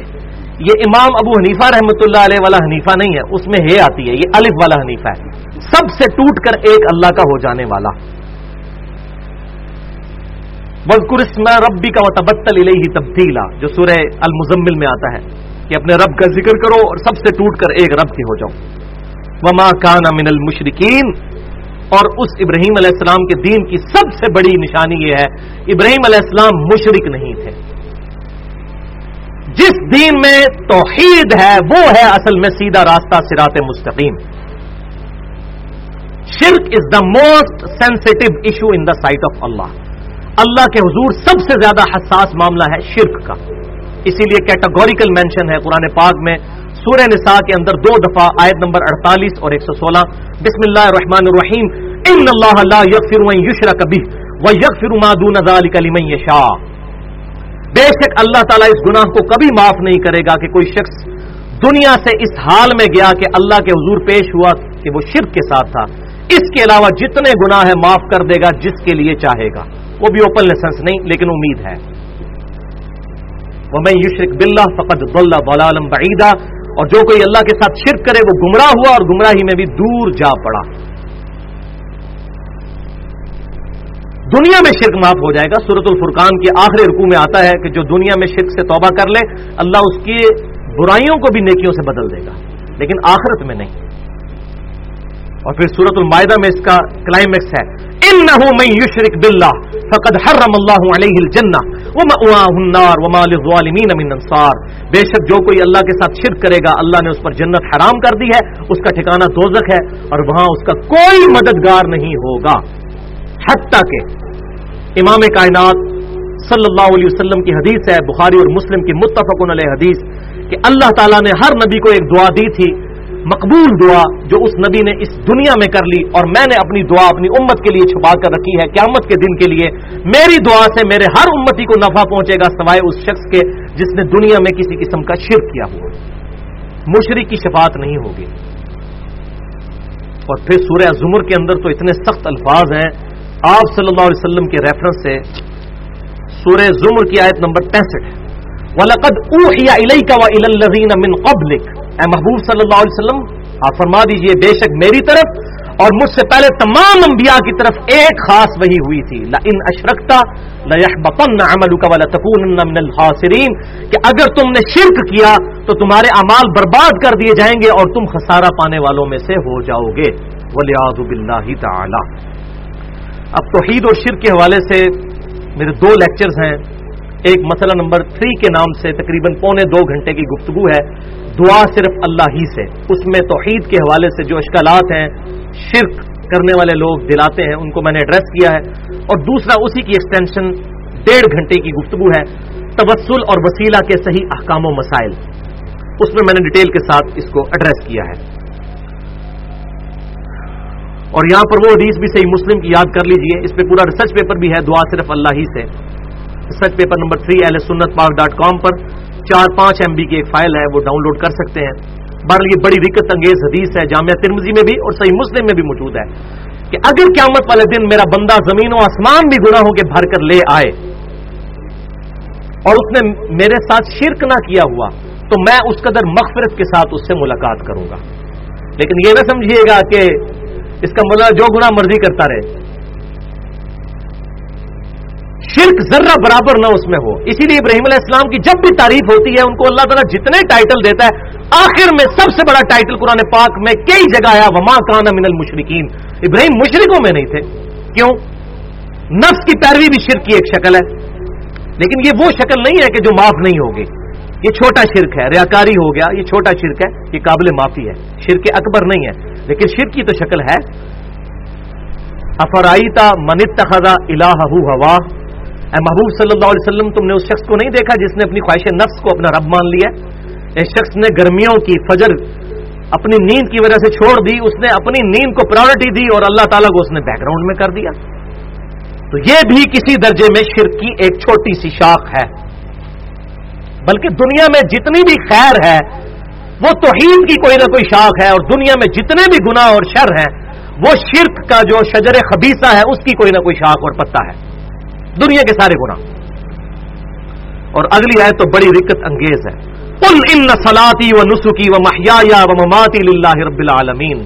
اے محبوب صلی اللہ علیہ وسلم آپ فرما دیجئے، بے شک میری نماز، میری قربانی، میرا جینا، میرا مرنا سب اللہ کے لیے ہے جو سارے جہانوں کا پالنے والا ہے، سب کچھ میں نے اپنے رب کے لیے وقف کر دیا ہے۔ اللہ اکبر۔ توحید کی عملی شکلیں بھی بتا دی، بے شک میری نماز، میری قربانی، میرا جینا، میرا مرنا سب کچھ اللہ کے لیے ہے، لا شریک لا، میں اس کے ساتھ کسی کو شریک نہیں ٹھہراتا۔ پھر توحید کی بات دوبارہ، وَبِذَلِكَ أُمِرْتُ، اور مجھے اسی کا حکم ہوا ہے، وَأَنَا أَوَّلُ الْمُسْلِمِينَ، کہ سب سے پہلا مسلم میں خود بن جاؤں، سب سے پہلے اللہ کا فرما بردار میں خود بنوں۔ حضور کو حکم ہوا ہے کہ آپ پہلے فرما بردار۔ اب یہاں کہتے ہیں جی بزرگوں کی نمازیں ہی نمازاں نے بخشے بخشائے نے مدینہ شریف نماز پڑھ دینے، اور بھائی انہوں کو پوچھو کہ بھائی نبی صلی اللہ علیہ وسلم نے کبھی مکے میں رہتے ہوئے مدینہ جا کے نماز پڑھی ہے؟ کوئی ضعیف روایتی بتا دیں، یا مدینہ شریف میں رہتے ہوئے مکے آ کے نماز پڑھی ہو؟ یہ بزرگ کہاں سے جا کے پڑھتے ہیں؟ بس سن سنا کے سننی ہے، پڑھ پڑھا کے نہیں ہے۔ تو مجھے حکم ہوا ہے کہ پہلا مسلم میں بنوں۔ تو یہاں پر بھی مسلم لفظ آیا، جو میں بار بار کہتا ہوں کہ ہمارا ٹائٹل ہے مسلم، جو مسئلہ نمبر 78 اب یہ انشاءاللہ ہو جائے گا، ملت ابیکم ابراہیم ہوا سماکم المسلمین من قبل وفی ھذا، سورۃ الحج آیت نمبر 78۔ پیروی کرو ابراہیم علیہ السلام کے دین کی، جنہوں نے اس قرآن کے نزول سے پہلے تمہارا نام مسلم رکھا، اور اس کتاب میں بھی انڈورس کر دیا اللہ نے تمہارا نام مسلم۔ اور یہاں بھی ابراہیم علیہ السلام کا ذکر آ رہا ہے کہ فرما دیجئے میں ان کے دین پر ہوں جو مسلم تھے۔ اس کے بعد میرا خیال ہے جس میں غیرت کی رتی بھی ہے نا، وہ اپنے آپ کو فخریہ مسلم ہی کہے گا، کبھی بریلوی دیوبندی اہل حدیث یا اہل تشیع کے ٹائٹل کے ساتھ نہیں آئے گا۔ اور یہاں پہ یہ بات یاد رکھیں، یہ جو اہل سنت یا اصحاب الحدیث ایز اے فکر استعمال ہوا، یہ بالکل الگ چیز تھی۔ محدثین کے تو فرشتوں کو بھی نہیں پتا تھا کہ لوگ اس نام کو مسجد میں فرقہ واریت کی بنیاد بنا کر اس کو پیسٹ کر دیں گے اور انگریو کرا کے لکھوا دیں گے مسجدوں کے دروازوں کے باہر، ورنہ تو وہ اس وقت یہ لکھ کے جاتے کہ یہ کام نہ کرنا۔ البتہ انہوں نے یہ کہیں نہیں کہا کہ اہل سنت کا مطلب یہ، ہم بھی لکھتے ہیں نوجوانان اہل سنت، اور مجھے بھی لوگ کہتے ہیں میں اس لیے کرتا ہوں کہ یہ نہ لکھا ہو تو لوگ کہیں گے اس نے نیا فرقہ بنا لیا ہے۔ تو یہ نوجوانان اہل سنت ہے، جماعتیں نوجوانان اہل سنت نہیں، پارٹی نوجوانان اہل سنت نہیں، تنظیمیں نوجوانان اہل سنت نہیں، کوئی پارٹی نہیں، کوئی جماعت نہیں، عام نوجوان جو اہل سنت کی فکر پہ۔ اہل سنت کی فکر کیا ہے؟ کتاب و سنت کو فائنل اتھارٹی ماننا، اجماع کو حجت مانتے ہوئے، اور جہاں ان تینوں میں مسئلہ موجود نہ ہو، ان کے خلاف نہ ہو، تو وہاں پر اجتہاد کرنا۔ وہ پورا منہج یہاں پر لکھا ہوا ہے، ہماری ویب سائٹ اہل سنت پاک.com کے ٹائٹل پیج پہ پورا منہج لکھا ہوا ہے۔ اور یہاں پر وہ سخت بات بھی میں کر دوں، 14ویں سپارے کی پہلی آیت ہے سورۃ الحجر کی، ربما یود الذین کفروا لو کانوا مسلمین، تمنا کریں گے قیامت والے دن انکار کرنے والے لوگ، کاش ہم دنیا میں مسلم ہوتے۔ تعویل خاص کے اعتبار سے تو کافروں کے بارے میں ہے، لیکن یہ نہ سمجھیے گا کہ ٹریفک سگنل توڑنا صرف عوام الناس کا جرم ہے۔ اگر ٹریفک سگنل والا سپاہی بھی اگر سگنل توڑتا ہے وہ بڑا مجرم ہے، بالکل اس طریقے سے اگر کافر اللہ تعالیٰ کی نافرمانی کرتا ہے وہ مجرم ہے، تو مسلمان اس سے بڑا مجرم ہوگا کہ اللہ کو مان کر بھی بغاوت کرے اس سے، والعیاذ باللہ تعالی۔ تو اس پہ میں نے ڈیٹیل کے ساتھ مسلم کہلوانا چاہیے اسی مسئلہ نمبر 72 کے اندر گفتگو کر چکا ہوں۔ مسئلہ جو ہے وہ فرقہ واریت، علماء و بزرگ اور اتحاد امت۔ اب یہ 3-4 منٹ میں یہ اگلی 2 آیات انشاءاللہ تعالی کور ہو جائیں گی۔ قل اغیر اللہ ابغی ربا وہو رب کل شیء، اے محبوب صلی اللہ علیہ وسلم آپ ان سے فرما دیجئے کیا میں اللہ کے علاوہ کسی اور کو اپنا رب تلاش کروں جبکہ وہ ہر شے کا پالنے والا ہے، جو ساروں کا پالنے والا ہے، اس کو چھوڑ کر میں کسی اور کو اپنا مشکل کشا حاجت روا اور اپنا جو ہے وہ پالنے والا مان لوں؟ اس کے ہوتے ہوئے کس کی ضرورت ہے؟ ولا تکسب کل نفس الا علیہا، اور کوئی شخص بھی کوئی برائی نہیں کماتا مگر اس کا وبال اسی پر ہوگا. ولا تزر وازرۃ وزر اخرى، اور کوئی جان کسی دوسری جان کا بوجھ نہیں اٹھائے گی. یہ اس زمانے میں بھی لوگ کہتے تھے کافروں کو کہ نبی کی بات نہ مانو، ہم قیامت کے دن تمہیں بچا لیں گے. تو اس کا ارادہ ہے کہ کوئی نہیں کسی کا بوجھ نہیں اٹھا سکتا. ہاں کسی کے گناہوں کا بوجھ ضرور اٹھا سکتا ہے. وہ دوسری جگہ پر آتا ہے کہ اللہ تعالیٰ فرماتا ہے یہ اپنے گناہ کے بوجھ بھی اٹھائیں گے اور دوسروں کے گناہوں کے بوجھ میں بھی، لیکن ان دوسروں کے بھی گناہ میں کمی نہیں آئے گی. یہ نہیں ہے کہ ان کے گناہ فارغ ہو جائیں گے. تو قیامت والے دن کوئی کسی کے گناہ کا بوجھ نہیں اٹھائے گا. اب مجھے بتائیں یہ جو کہتے ہیں کہ جی شیخ عبد القادر جیلانی رحمۃ اللہ علیہ پر جھوٹ باندھتے ہیں کہ انہوں نے فرمایا جو میرا مرید ہو گیا میں اس وقت تک جنت میں نہیں جاؤں گا جب تک کہ جنت میں لے نہ جاؤں، اور ایک طرف بخاری اور مسلم کی حدیث بیان کر رہے ہوتے ہیں کہ قیامت والے دن تمام انبیاء بھی نفسا نفسی کر رہے ہوں گے. اس کا مطلب ہے کہ شیخ عبد القادر جیلانی کا درجہ انبیاء سے بھی زیادہ مانتے ہیں یہ لوگ، والیاذ باللہ تعالی.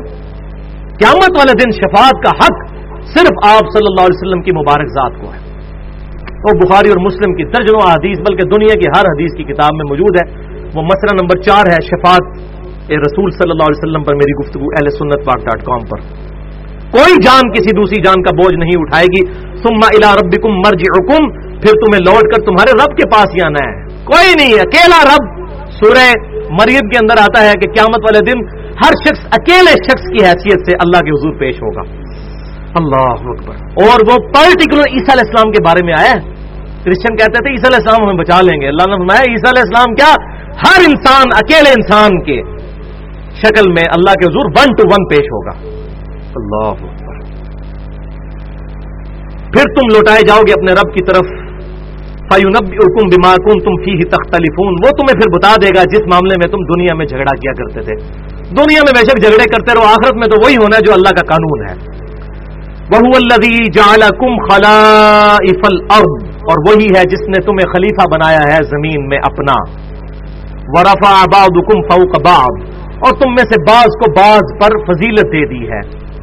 کسی کو اونچلے درجے کا بنا دیا، کسی کو نچلے درجے کا. اس سے مراد ذات بات کی نہیں ہے، اس سے مراد ہے کس کو مالی اعتبار کے اعتبار سے اچھے سٹیٹس میں رکھا، کسی کو غریب رکھا. یعنی کسی کو مال دے کر آزمایا، کسی سے لے کر آزمایا.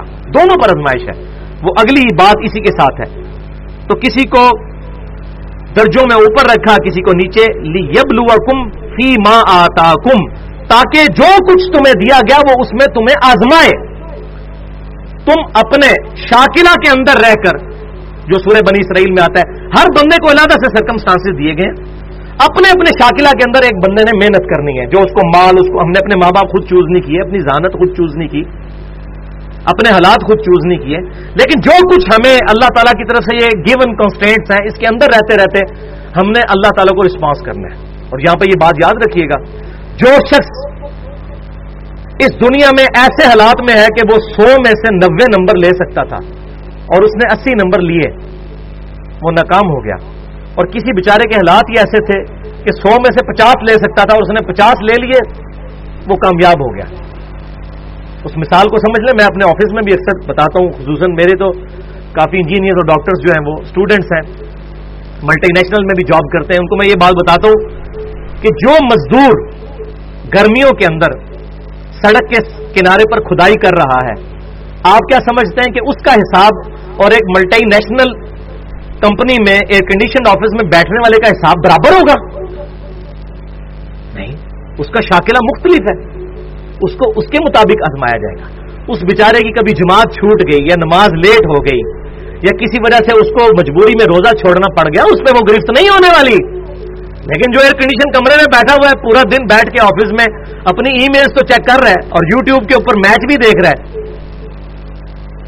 اور مسجد میں جب زور کی نماز 1 یا 1:30 بجے ہوتی ہے، اس وقت ایئر کنڈیشن کمرے سے اٹھ کر ایئر کنڈیشن مسجد میں جا کر نماز نہیں پڑھ رہا، اور وہ کہے کہ میرا حساب اسی طرح ہونا ہے جس طرح اس بیچارے نے بھی نماز لیٹ کر دی، تو میں نے بھی خیر لیٹ کر دی، جماعت چھوڑ دی، تو کیا عقل مانتی ہے؟ تو یہ اللہ تعالیٰ فرما رہا ہے ہم تمہیں آزمائیں گے جو کچھ فی ما آتاکم، جو تمہیں سرکمسٹانسز دیے گئے ان کے اندر اندر تمہیں آزمایا جائے گا. تو بینیفٹ آف ڈاؤٹ ملے گا. جو بندہ ایک بیچارہ اس کے حالات ہی ایسے ہیں کہ اسے بڑی مشکل سے 2 وقت کی روٹی نصیب ہو رہی ہے، اس سے اللہ تعالیٰ یہ ایکسپیکٹ نہیں کر رہا کہ وہ پوری پوری رات کھڑے ہو کر نوافل پڑھے یا جمعرات اور سوموار کے روزے رکھے، وہ نفلی باتیں اسے نہیں ریکوائرڈ ہیں، بس وہ موٹا موٹا فرض پورا کر دے اس کے لیے کافی ہے. لیکن جس کے حالات بالکل معاشی اعتبار سے بھی بہتر ہے، سرکمسٹانسی بہتر ہے، اور وہ کہ جی میں کر رہی ہے تو کیا ہوا، وَلِعَوْذُ بِاللَّهِ تعالی. یہ بات یاد رکھیے گا، یہ بڑا خطرناک معاملہ ہے. ان ربک سریع العقاب، بے شک تمہارا رب عذاب میں بھی جلدی فرمانے والا ہے، سزا دینے میں بھی جلدی فرمانے والا ہے. جلدی ہے جی، پتہ ہی کوئی نہیں چلنا. قرآن پاک میں آتا ہے قیامت والے دن لوگ کہیں گے ہم دنیا میں ایک یا آدھا دن رہے، بس اس سے زیادہ نہیں رہے، یہی ہوگا. اور اس حوالے سے ایک میں آخر میں آپ کو بتاؤں، یہی سوز و گداز اور رکت پیدا کرنے والا میرا لیکچر، میں نے اپنا قبلہ جب صحیح کرنا ہوتا ہے نا تو میں اپنا ایک ہی لیکچر سینکڑوں لیکچرز میں سے سنتا ہوں، اور میں آپ کو بھی مشورہ دیتا ہوں. وہ 1.5 گھنٹے کی گفتگو ہے، مسئلہ نمبر 51 کے نام سے، رزق حرام، فتنہ مال، دنیا پرستی کا انجام اور اس کا علاج. 17 احادیث قرآن پاک سے بھی مختلف جگہ سے رکت انگیز آیات، فکر آخرت کے حوالے سے اور دنیا کو کنڈیم کرنے کے حوالے سے، تزکیہ نفس کے حوالے سے، دنیا پرستی کے انجام کے حوالے سے قرآن پاک سے تقریباً 8-9 مقامات سے آیات اور 17 احادیث، جن میں سے 15 بخاری اور مسلم سے ہیں اور ایک جامعہ ترمذی اور ایک المستدرک للحاکم سے ہے. تو 17 احادیث سے میں نے آپ صلی اللہ علیہ وسلم کی وہ رکت انگیز احادیث کی روشنی میں تزکیہ نفس کے حوالے سے گفتگو کی ہے 1.5 گھنٹے کی، مسئلہ نمبر 51 کے نام سے. وَإِنَّهُ لَغَفُورٌ رَحِيمٌ.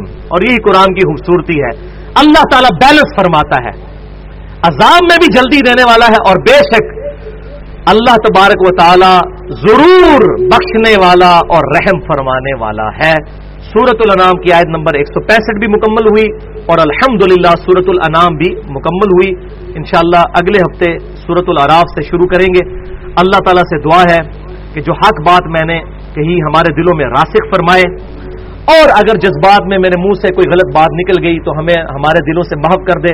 ہمیں کتاب و سنت کی تعلیمات کو صحابہ کرام اہل بیت عظام رضی اللہ عنہم اجمعین کی تعلیمات کے مطابق سمجھ کر دوسرے بھائیوں تک پہنچانے کی توفیق عطا فرمائے.